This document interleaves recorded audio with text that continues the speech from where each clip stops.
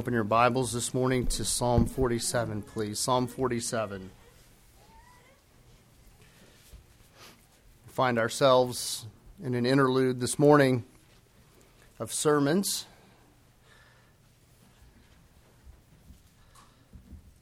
Having finished our last series, and then before our fall sermon series on John starts here in a couple of weeks, I'll be taking a couple of weeks vacation, which I haven't done in a couple of years, so we're looking forward to spending some time together outside of Midland. We love it, but, it's Midland, and there are other places, so I woke up this morning to saying, hey, listen, we're watching a tropical storm in the Gulf, or a disturbance, and I'm thinking, oh no.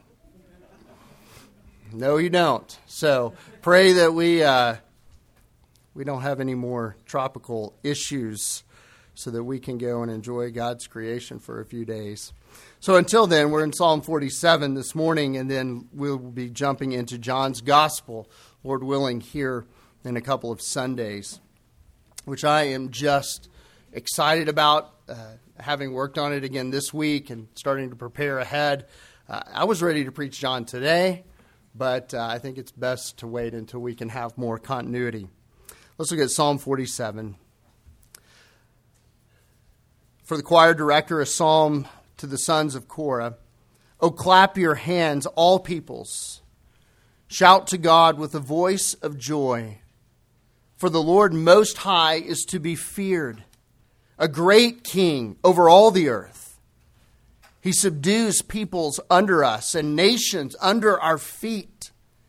He chooses our inheritance for us, the glory of Jacob, whom he loves. Selah. God has ascended with a shout, the Lord with the sound of a trumpet. Sing praises to God, sing praises to our King, sing praises. For God is the King of all the earth. Sing praises with a skillful psalm. God reigns over the nations.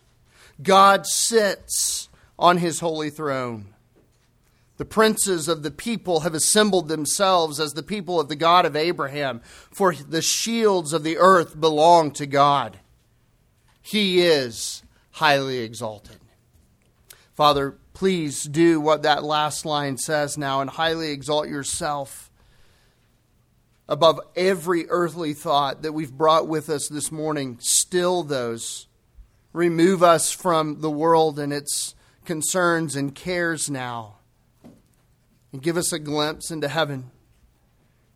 May we see you on your holy throne, reigning and ruling, to our everlasting joy and benefit and to your everlasting glory. We pray in your name, Lord Jesus. Amen. The Psalms really are the richest collection of expressions of the full spectrum of the Christian life.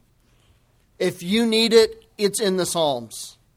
If it's an emotion that you've experienced, it's in the Psalm. If it's a truth you need to know, it's in the Psalm. So much so that Martin Luther rightly called the Psalms his little Bible. If Luther could have been left, it's said, with only one book, he wanted to be left with the Psalms. Because in it he found the sum of Scripture compiled in compact form. And so it is true that wherever we find ourselves in life, at whatever station and with whatever concerns we are carrying, that the answer is found in the Psalms. And they speak. Not only do they speak powerfully to us. Maybe it's true that nowhere do the Psalms speak more relevantly and more clearly to every aspect of our lives than when they speak of the reign of our King and our God. Having spent much time several years ago in the Psalms of Lament, it's true that what brought David not out of the trial and not out of the hardship, but brought him to a place of worship, even in the midst of some of the most difficult circumstances that life could throw your way, was this truth that God reigns. When your enemies pursue you, God reigns. When sin has devastated your life and the lives of those around you, God still reigns. When sickness encompasses our bodies and when it racks our bodies, it's okay. God still reigns. And because God reigns, there is hope. Because God reigns, there is ultimately victory. And when we speak of the reign of God, and specifically the reign of King Jesus this morning, what we need to remember, brothers and sisters, is that God reigns and our Christ reigns right now. Right now, Jesus is reigning. And I'll just say this, that one of the glaring holes in contemporary American theology, I believe, that has pervaded far too much of evangelicalism is an understanding of the kingdom of God. We're deficient there. I don't think we've thought through Scripture as completely as we should. We haven't dwelled on the great themes, the fact that God is reigning. We sang it this morning. This is my Father's world. He owns it. He possesses it. He rules it. Not only in the future, and I think sometimes we, in American Christianity, tend to think of the kingship of God and the rule of God as something, it's going to happen. He's going to come. He's going to reign. But brothers and sisters, He is reigning. We're not waiting for that to start. It is currently a reality for everyone. Christian or not, God reigns. God reigns. No, have we seen the fullness of that reign? Not yet. But we will. But it doesn't negate the fact that we have great encouragement and great hope in the reality that God reigns now. And God desires that we would crown Him as a reigning King with our worship and with our lives and our songs of praise, with our thinking, with our trust as King, even as we await His full and complete reign. God is absolutely omnipotent this morning. If you have to remember anything when you leave, remember that God reigns. God reigns in omnipotence. God is not out of control. God has not been replaced. God has not been equaled. God still reigns. I will give you some context this morning for Psalm 47.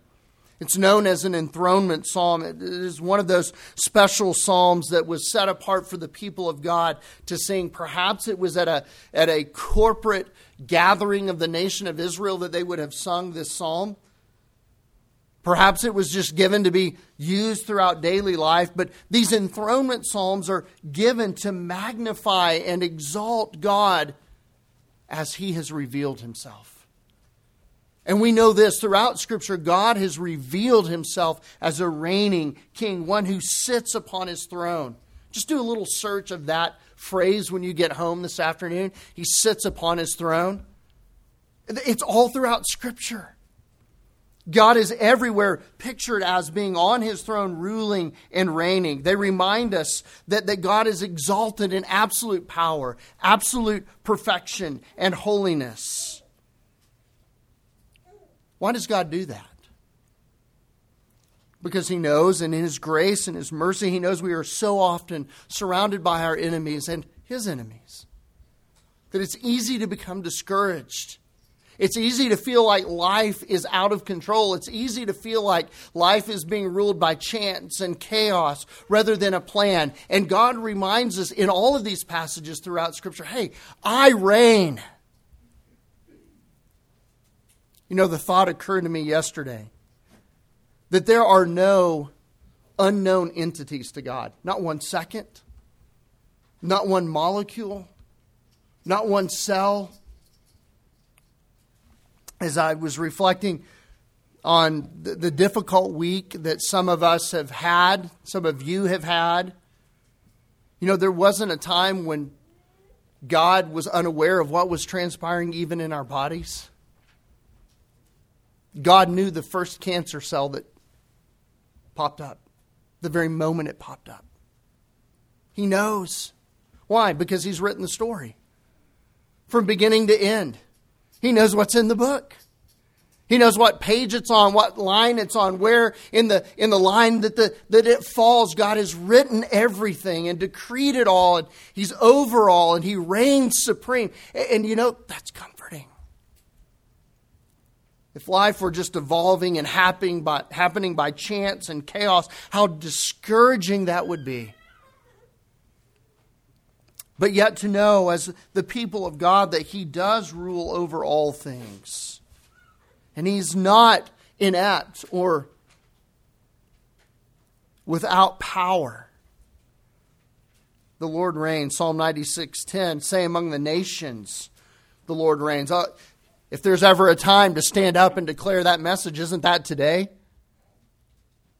Our world is so gripped by chaos. It's so gripped by fear. We need the voice of the church to stand up and say, this one thing we know, our God reigns. Psalm 96, where did God want the children of Israel to proclaim that? Among the nations. In the world. They need to come to know this God because they will come to know this God. But it's better to know Him now and bow the knee now than later. So say to the nations, the Lord reigns. Submit yourself to Him. And so Psalm 47 sits after Psalm 96 and before Psalm 48 and after Psalm 4. I sound like Joe Biden. That's pathetic. I can't put a sentence together all of a sudden. Psalm 47 sits after Psalm 46 and before Psalm 48. And it supports this great theme. And if you go back to Psalm 46 for just a moment, let your eyes just fall there. God is our refuge and strength, a very present help in trouble. What comfort is that, brothers and sisters? How can that be? Because He reigns. Because of where He is a refuge and a strength to us, a constant help in times of trouble. Therefore, we won't do what? We won't fear. No reason to fear. The Lord reigns. We go over to Psalm 48. We read this. Great is the Lord and greatly to be praised in the city of our God, in His holy mountain. Beautiful in elevation. The joy of the whole earth is what? A God who reigns. A God who sits on His throne. And here, sandwiched in the middle of this, is the instruction to God's people based on these two realities, that God does reign and that it is a great rejoicing to us that He does. I want to point out something that I hope helps you understand this psalm, and as you read it, maybe it becomes a little more useful and ready to be taken out and used in your own life. I want you to notice that in Psalm 47, there are two bookends that hold the psalm together. They are verse 2 and verse 9. And they're held together by this common thought that the Lord is most high. And it ends on that phrase, He is highly exalted. Those are the bookends that under the inspiration of God and using Hebrew poetry that hold this together. They're like clamps that are squeezing this together into one cohesive whole. God is highly exalted. Second, I want you to notice the heart of the psalm is found in verse 5. God has ascended with a shout. Everything leads up to that, and everything leads down from that. That is the high point of the psalm. The presence of the Lord. He is in His holy place, and He has ascended there with a shout of victory, a shout of joy, a shout of truth that stems from who He is. And with those two things in our mind, we can now begin to take this psalm as it flows and as it comes. And we find that we do that best by observing two commands about our obligations found in verse 1 and verse 6. There are two obligations of all the people of God. Look at those with me this morning. There's number one, the obligation of all the people. Look in verse 1. Oh, clap your hands, all peoples. How are we to respond to a God who reigns? A God who has ascended to His throne. We are to clap our hands. All the peoples of the earth are to praise Him. The fundamental problem in our world today is that we are not worshipers of God. So it might say the fundamental problem is sin. Well, that caused the fundamental problem. The fundamental problem is that God's creation and His creatures, or I shouldn't say creation because the rocks and hills will cry out, but His creatures, us, human beings, don't worship God naturally. And yet the command is the same because we are created by Him. We are to praise Him. All peoples are to praise Him. They have an obligation. We have an obligation. The lost and the saved alike have an obligation to praise the Lord. We tend to think in compartmentalized ways that it's Christians who should worship the Lord. Everybody else has exercised their democratic choice not to worship the Lord, and they're now free from that obligation. Not true. Clap your hands, all peoples, everyone, and worship the Lord. The reality is that all people on the earth are God's people, created by Him. And they are obligated to bring Him worship. Their judgment is that they do not worship Him. They don't, and therein lies the problem. That is why we must say to the nations in Psalm 96, verse 10, worship the Lord. Give praise to His name. You are obligated to do so, not just us, but you as well. And you are wrong because you are not doing that. You must worship the Lord. This is a non-negotiable. The psalm is built upon 7 imperatives here in Psalm 47 to respond to God in worship because He does reign. The psalmist gives 7 commands, 7 being the number of perfection, not lost on a Hebrew reader. No doubt we would read it and just totally miss it in our Western minds, but in their Eastern and Hebrew mind, they would have seen that, and they would have seen, there's 7 imperatives here. There's 7 commands that we are to worship the Lord. All the earth is to worship the Lord because He is exalted, because He has created us. And in verse 1 and again in verse 5, we're reminded of just the ecstasy of this celebration over who God is. Well, let me ask you a question. Do you know who God is? Oh, I know some facts about God. No, but do you know Him? Well, I know some book facts about Him. No, but do you know Him? Is it a joy for you to know Him? Do you come away from your time with the Lord, from your time with this reigning God, as you would from someone who you've wanted your whole life to meet and spend time with, and say, I know Him. I can say, I know Him now.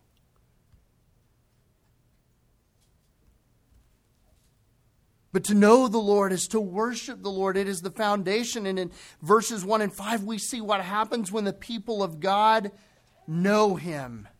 When they are in His presence. And they shout. They can't be contained.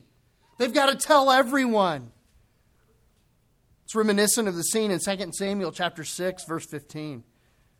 David brings the ark to the temple. So David and all the house of Israel were bringing up the ark of the Lord with shouting and the sound of a trumpet. That's what we find here, isn't it? Verse 1, shout to God with the voice of joy. Verse 5, the Lord with the sound of a trumpet. This is how David, bringing the very presence of God to the temple of God, this is the response of the people. A shouting, a rejoicing, a joy that overflows in exuberant praise for who God is. And this is the familiar response. It's not coaxed, it's not cooked up. This is the response of the people to be in the presence of God. Their God has come. Remember in the Old Testament system that God dwelled in the Holy of Holies with the Ark of the Covenant. That was God's throne room, if you will. That is where God lived, and that is where the people collectively met with the Lord. through the high priest as he ushered their sacrifice into the presence of God. And so they're thrilled and they're ecstatic that they get to see and behold the presence of God in their midst. He has ascended to his throne. Perhaps this is a psalm used of that time of David in ascending the steps, ascending up to Jerusalem. When as the ark passed through the nation and passed through the people, it rallied them in celebration. Why? They know who their God is. It's like Nehemiah, chapter 8. The people had been taken away into exile and they come back. And in Nehemiah chapter 8, we find that Ezra, the priest, has recovered the word of God. The very presence of God with his people. God was going to speak to his people. And he takes out the scroll and they begin to read the scroll. And the people stand up and they weep. Not in sorrow, but in joy, because God had been recovered and found, and he was with his people, and his word was with his people, and they rejoiced in Israel. David says, you've got to find that here in Psalm 47. Your God reigns. He is with you. He is on his throne and yet with you. And in verse 2, the psalmist uses this name for God. He says he is the Most High. He is El Elyon. El being a Canaanite reference to unknown deity. El was just kind of a catch-all God, if you will, in the Canaanite system. And it's as if the psalmist is saying, he is not just El, he is El Elyon. He is not a God, he is the God Most High. No one is there with him, and no one is over him. He is the Most High God. There are no other gods. The Hebrew could literally be construed to mean there is nothing higher. Literally.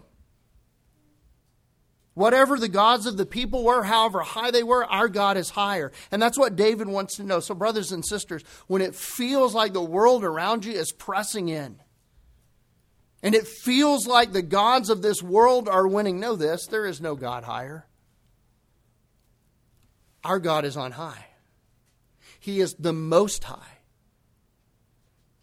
They are nothing beneath his feet. He rules and he reigns. When the world says to us that nothing is sovereign over us, you remind them, El Elyon is. He is God Most High. Or when men begin to fancy themselves as being God, maybe they don't say it in those words, but they live like it. We need to remind them, God Most High is God. For people surrounded by their enemies, as Israel was, and as we are today, we need to be reminded of this truth. I know because I've talked to you. I spend time with you. I know some of you get discouraged, as I do, and you feel like, man, we are living in a defeated world. It's depressing. No, it's not. Not when you remember this truth. Our God reigns because nothing is higher than our God. Perhaps drawing on the tradition in passages like we read earlier from 2 Samuel chapter 6, or perhaps 2 Samuel chapter 11 in the kings of Israel. How much more should we be worshiping in celebratory awe of God? 2 Kings 11, verse 12. Then he brought the king's son out and put a crown on him and gave him the testimony. And they made him king and anointed him. And they clapped their hands and said, "Long live the king." Perhaps we should take our cue from that and say of our God, "Long live our King, the Most High." Psalm 45, verse 6, "Your throne, O God, is forever and ever. You will never be dethroned." God's not going anywhere. Why? Because of who he is. He's El Elyon, the Most High. Matthew 6, verse 13, Jesus, in teaching us to pray, says, "For yours is the kingdom and the power and the glory for just a little while. Is that what it says? No. Yours is the kingdom and the power and the glory forever. God cannot be moved. God cannot be. Do you know why the righteous man, by the way, in Psalm 1 can't be moved?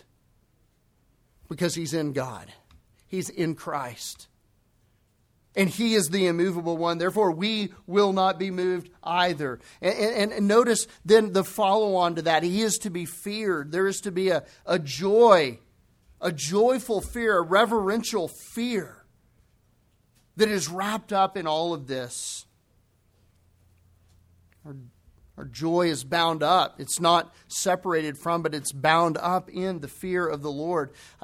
I look at the book of Proverbs.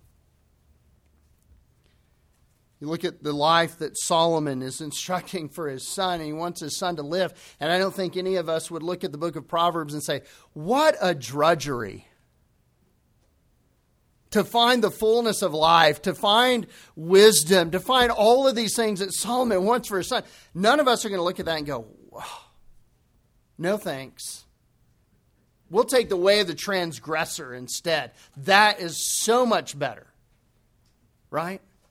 But where is all of that bound up? And where's the joy of Proverbs bound up? Here, chapter 14, verse 26. The fear of the Lord, there is strong confidence, and His children will have refuge there. Where? In the fear of the Lord. In the joy and the confidence that comes from who God is and fearing Him. In verses 2, 7, and 9, we're told why. We're given reasons why we should do so. He rules over all the earth. Verse 2, He's a great king over all the earth. One of the things that often gets my attention, monarchies fascinate me. They're interesting. We've never lived with one here, really, in our country. But when you look at the ancient countries of the world, they're all related for number one. All the European kings and queens, you ever look at it, they're all related. They all intermarried. So, boy, that's got to be interesting. Going to war with your first cousin and your second cousin. And, it's a bloody history, but they're all kin at some level. It's bizarre. But in contemporary times, when you see things like the G7 conference and those sorts of things, and all these people are getting together, and you have to think that what's going through their mind is, okay, we're all kings, we're all queens, but who's the alpha king? Who's the alpha queen here, right? Who's really supreme and sovereign in this group? And they're all patting each other and making nice with each other. And based on just human pride, those thoughts are entering into their minds. Well, I'm better than you, and I'm better than you, and my country's... You know what solves that discussion is some chaplain who they'll never have coming in and saying, the Lord reigns. He rules over all of you.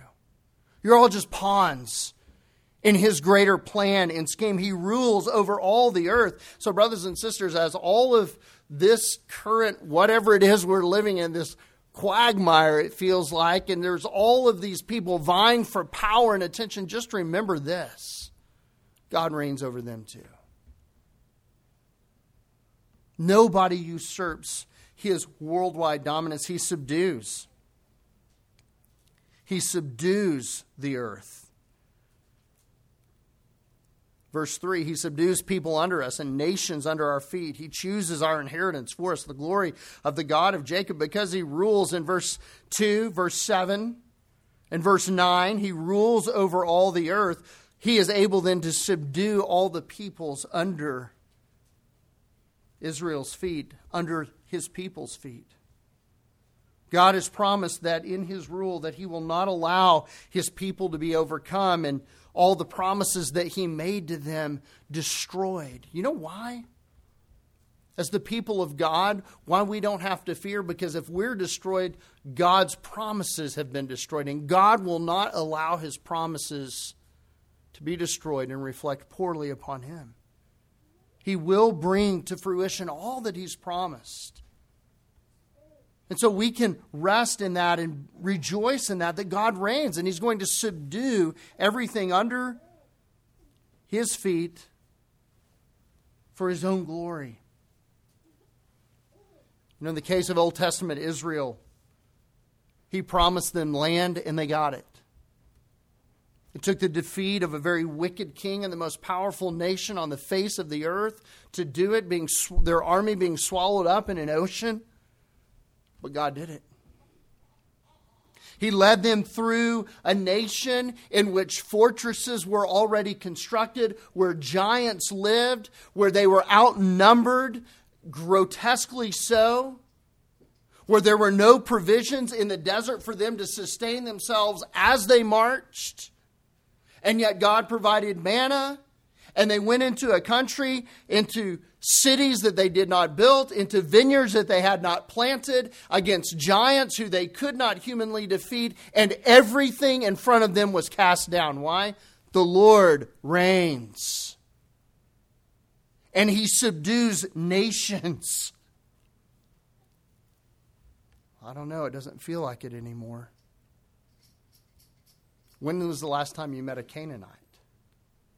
Or a Jebusite? Why, come to think of it, never. You know why? The Lord reigns. He vanquished Israel's enemies. Those people aren't anymore. Because God put them under the feet of His own people. He rules and He reigns. Look at verse 4. He chooses our inheritance for us. The glory of Jacob, whom He loves. Their proud rejoicing was not in themselves. It is in the inheritance given by God. Given by God. They bestow the praise in the right place. They are not self-made people. They understand they are God-made people. You know, there's nothing more grotesque than people who have inherited something from someone else and they act like they're the ones that did it. You know, living on somebody else's success and making it as if, letting people think it was you that did it. Nobody enjoys that kind of hypocrisy, right? And Israel doesn't do that. He chose them. He put them in their inheritance. And as a result, they praise Him for it. They give credit where credit is due. They don't take it for themselves as if they somehow accomplished it. Notice what else He does. He loves. Look at the end of verse 4. The glory of Jacob, whom He loves. Why did He do all of this? Because He loved them. And He loves us. All that God does, He does out of love for one of two things. He loves His own glory, and He loves those who promote His own glory. And so He does these things. He does it so that we would glorify Him. He loves us so that we would glorify and magnify that love. Jeremiah 31 verse 3, the Lord appeared to him from afar saying, I have loved you with an everlasting love. Therefore I have drawn you with loving kindness. If it wouldn't ruin the song when we sing how deep the Father's love, we should really sing how deep the Father's everlasting love. Because that's how Scripture defines it. An unfailing love. An eternal love. We might be asking how it's relevant then to the nations that they would rejoice in the fact that they haven't been loved as the people of God have been loved. One commentator points out that by placing Israel in their midst, that was God's act of love towards them. In fact, if you would, go back to Deuteronomy chapter 4, would you?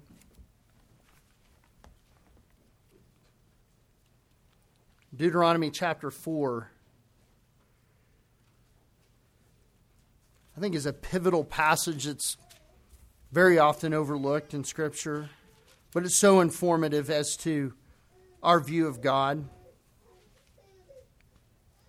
Now, O Israel, listen to the statutes and the judgments which I am teaching you to perform, so that you may live and go in and take possession of the land which the Lord, the God of your fathers, is giving you. Do you hear the language of reigning? God owns that land, so he has the right to give that land to his people. So he's going to give it to them. And you shall not add to the word which I am commanding you, nor take away from it, that you may keep the commandments of the Lord your God, which I commanded you. Your eyes have seen what the Lord has done in the case of Baal Peor, and all the men who followed Baal Peor. For the Lord your God has destroyed them from among you. But you who held fast to the Lord your God are alive today, every one of them. See, I have taught you statutes and judgments, just as the Lord my God commanded me, that you should do thus in the land where you are entering to possess it. So keep and do them, for that is your wisdom and your understanding in the sight of all the peoples who will hear all these statutes and say, surely this great nation is a wise and understanding people. For what great nation is there that has a God so near to it as is the Lord our God whenever we call on him? Or what great nation is there that has statutes and judgments as righteous as this whole law which I'm setting before you today? You see, we're set among the people, so that in our rejoicing and in our upholding of who God is and in our blessing of God and rejoicing in his reign, the nations would say, there is something really strange going on. Who does that? Who has that? What God is there who responds to his people like this God? He actually talks to them. I know I've mentioned it before, but when you study ancient Near East archaeology, you find their little statues. And their little statues often have no or closed mouths, but very large ears, so that their gods would hear them. But one thing they could never claim was that their God spoke to them. And the nations say to us, who has a God like this that makes promises and then keeps them? What nation, what people? And so, brothers and sisters, that is our opportunity being placed in this world around us to say to them, worship the Lord. Clap your hands and shout, because God has done all these things, and in our living in their midst, they see God doing those things, and they ask themselves this question: who does that? Who lives like that? What people has a God like that? Notice when God called Abram in Genesis chapter 12 and verse 3, we tend to sometimes, I think, maybe get a little too Jacob and Israel focused, if I can say that. Because the blessing of the Abrahamic call was this: I will bless those who bless you, and the one who curses you I will curse. But in you all the families of the earth will be blessed. Why? Because we come to know God and the worship of God through that Abrahamic line, particularly in Christ. So when we call on all the peoples of the world to worship our God and tell them they have no choice but to worship our God, we are living proof. We are a living testimony of his love and his grace and his glory among them. Christian, as we rest in this great truth that the Lord reigns, we do so with authority. We call the nations to worship our God with authority. Why? Because there will be judgment if they do not, and there will be blessing if they do. If these things are true, if all the nations must come to understand this, then how much more should we in the Church of Jesus Christ understand his reign? So much so that we declare it with our lives and who we are. There seems to be a shift in his view now as the psalmist moves into the last half of this psalm. There seems to be a shift, an interlude, and in verse 5 we find the apex of this psalm. God has ascended with a shout, the Lord with the sound of a trumpet. He is a victorious God. He has now ascended to His holy place, a triumphant place. He's led in battle and He has won. He's been placed as ruler among His people. And now His people are obligated to respond to Him. Notice that there is a command in verse 1, but notice how much more rich and how much more colorful verses 6 through 9 are as the people of God respond to Him. Sing praises to God. Sing praises. Sing praises to our King. Sing praises. For God is King of all the earth. Sing praises with a skillful psalm. God reigns over the nation. God sits on His holy throne. This is the response of the people of God. Notice the shift in language. He is not just God any longer. He is our God and our King. See, not only does God reign, God reigns and He is our King. He reigns for us and over us. The increased and repetitive language that you see there, to sing praises and to sing praises, emphasizes the importance of what the psalmist is trying to communicate here. The people of God bear a unique responsibility to praise Him. God's people are a singing people. Josh mentioned it earlier, and after Josh said that, I kind of took notice myself. You know, some Sundays you sing better than others. Let's just be honest. I love you. Sometimes you sing out more than other Sundays. Sometimes it's more noticeable. And this morning I really heard you. God's people are singing people. We have a song that's been planted in our heart, Psalm 22:3, yet you are holy. You are enthroned upon the praises of Israel. What is Israel known as? They are known as a praising people, a singing people, and we are commanded to sing to the Lord because He is our King. Because He's enthroned in a place of exclusive and unique honor. The praises of His people should correspond. Some of the most beautiful music written in the history of mankind has been written by the people of God for the worship of God. Some of you may know, some of you may not know, but certainly every child who's taken musical lessons to any extent at all becomes familiar with Johann Sebastian Bach, who always began, and if you look at a piece of original Bach music, of which there's not a lot left, but if you look at it, he always began his songs that have become used throughout the world, and not necessarily for religious purposes, but he always would pen at the top of the page, Jesu Juva, Jesus help me. And he would sign the bottom of every piece of music, Sola Deo Gloria. To God alone be glory. Why? Because Bach had a heart full of what the gospel had done in him, and he wrote music for the glory of God, for the people of God to sing and to worship around. The people of God ought to be the most skillful singers. Notice he says, do it with a skillful psalm. Do it well. Do it to the best of your ability. A command that involves, first of all, knowing the subject of whom we sing, fidelity to the subject to whom we sing, and repetition, never ceasing to sing His praise. The Hebrew word actually notes that it is something so familiar that it's memorized. It's funny, my dad, I think he's watching at home, injured. But he'll always say to me, and he said my whole life, I just have a terrible memory. And he has struggled with that, to memorize Scripture, and there's always a challenge for him. But it's always amazed me, my dad can recall any song that he heard on the radio from 1950 to today. Why is that?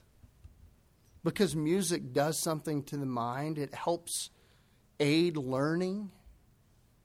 It aids repetition. It aids all of those things. You put something to music, you are far more likely to remember it than just trying to memorized text. So it's no wonder that God says, in my praise, I want you to praise me in song so that it comes from the heart and so that it is remembered. Because for all time I will reign, and because I will reign for all time, you must sing praise for all time. Put that maxim to work that those who know Him most praise Him best. And for those that do, there's great comfort that God rules and God reigns. When Paul and Silas were in prison, you know what they weren't doing? Constructing a legal defense. Sorry, John.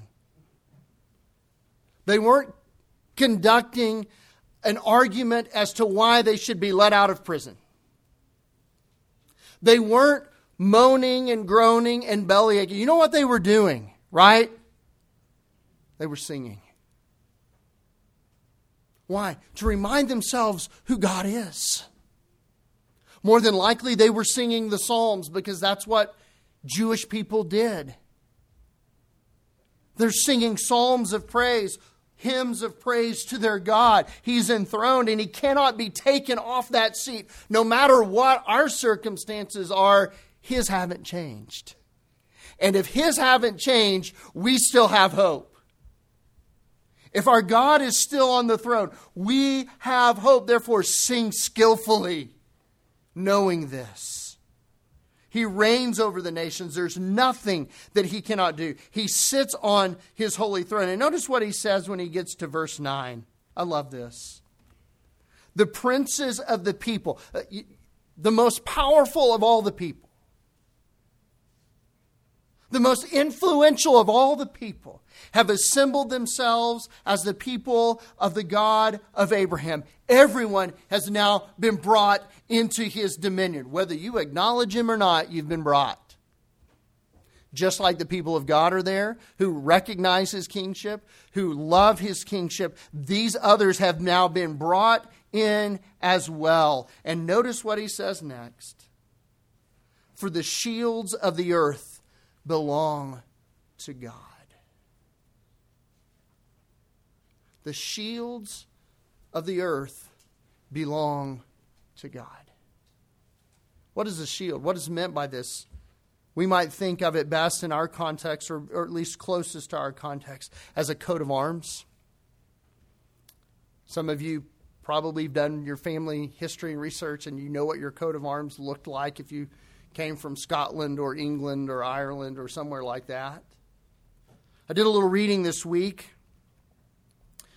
on the Order of the Garter, which is a English nobility celebration. And every year, the Order of the Garter, the highest knights in the land and those who are granted nobility to the land, they come and others are inducted in, and others who have died are taken out, and they're all mounted in a particular cathedral in England.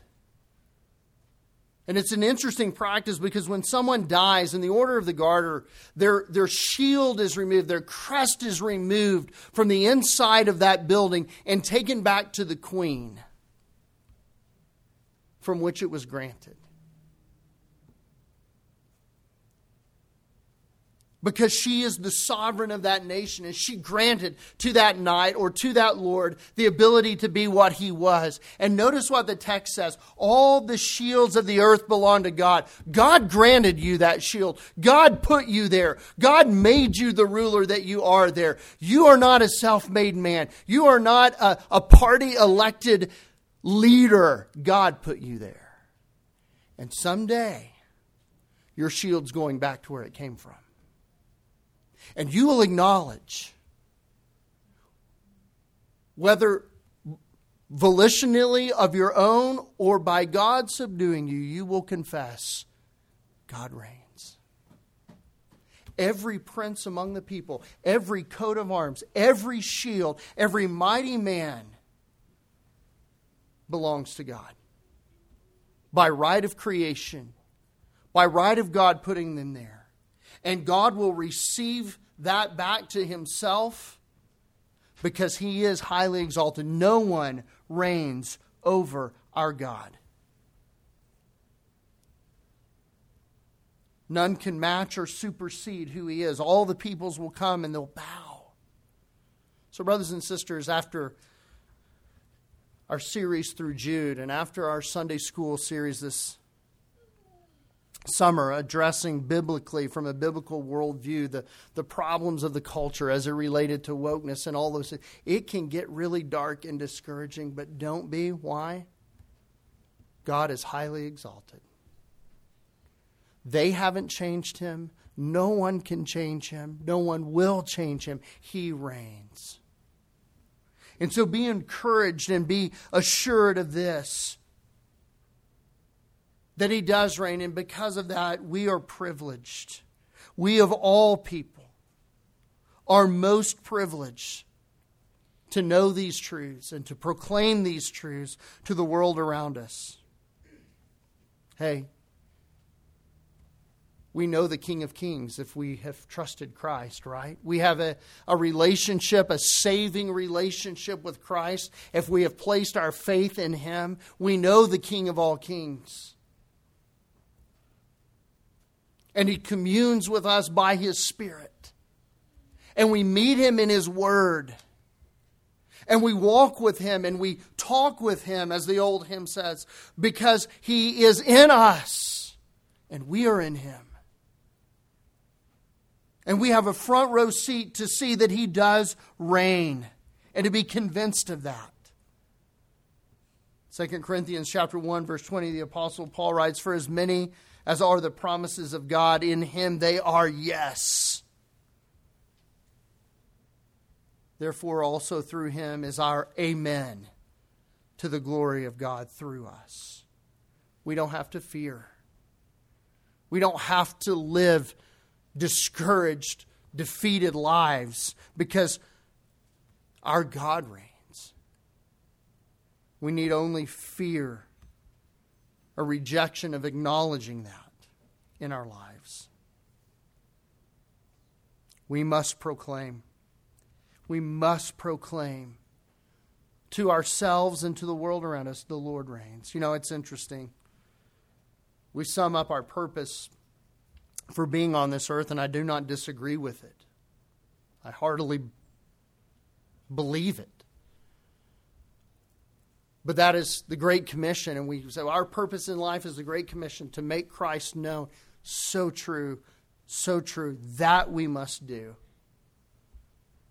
But we often go straight to Matthew 28:19 and to the actual command, as you are going, make disciples, make Christ known. But we forget verse 18. The platform and the power behind the Great Commission. And here it is. Jesus came up and spoke to them saying this: "All authority has been given to me in heaven and on earth. Go therefore." Go. Why? The Lord reigns. The Lord reigns. Our God reigns. He is to be feared. He is to be worshipped. He is to be trusted. He is to be loved and adored. And so, Christian, ours is not to despair, but to praise. And to say with authority to the nations, the Lord does reign. You must worship Him. Not to fear, but to proclaim. God is on His throne. He will be on His throne, and none will overcome. So regardless of what you feel in the week to come, when the world bombards you, just remember Psalm 47, the Lord reigns. Clap your hands, all people. Shout to God with a voice of joy. Sing praises to His name. Sing praises. He is highly exalted. Let's pray. Father, thank You for Your word. Your word is truth.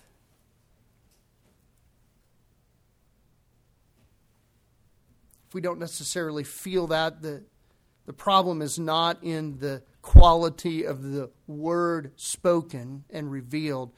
The problem would just lie in the fact that it is so grand and glorious, we struggle to comprehend.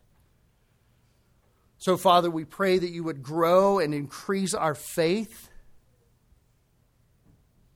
Cause us to savor you through your Son, the Lord Jesus Christ. Cause our faith to be rooted in Him,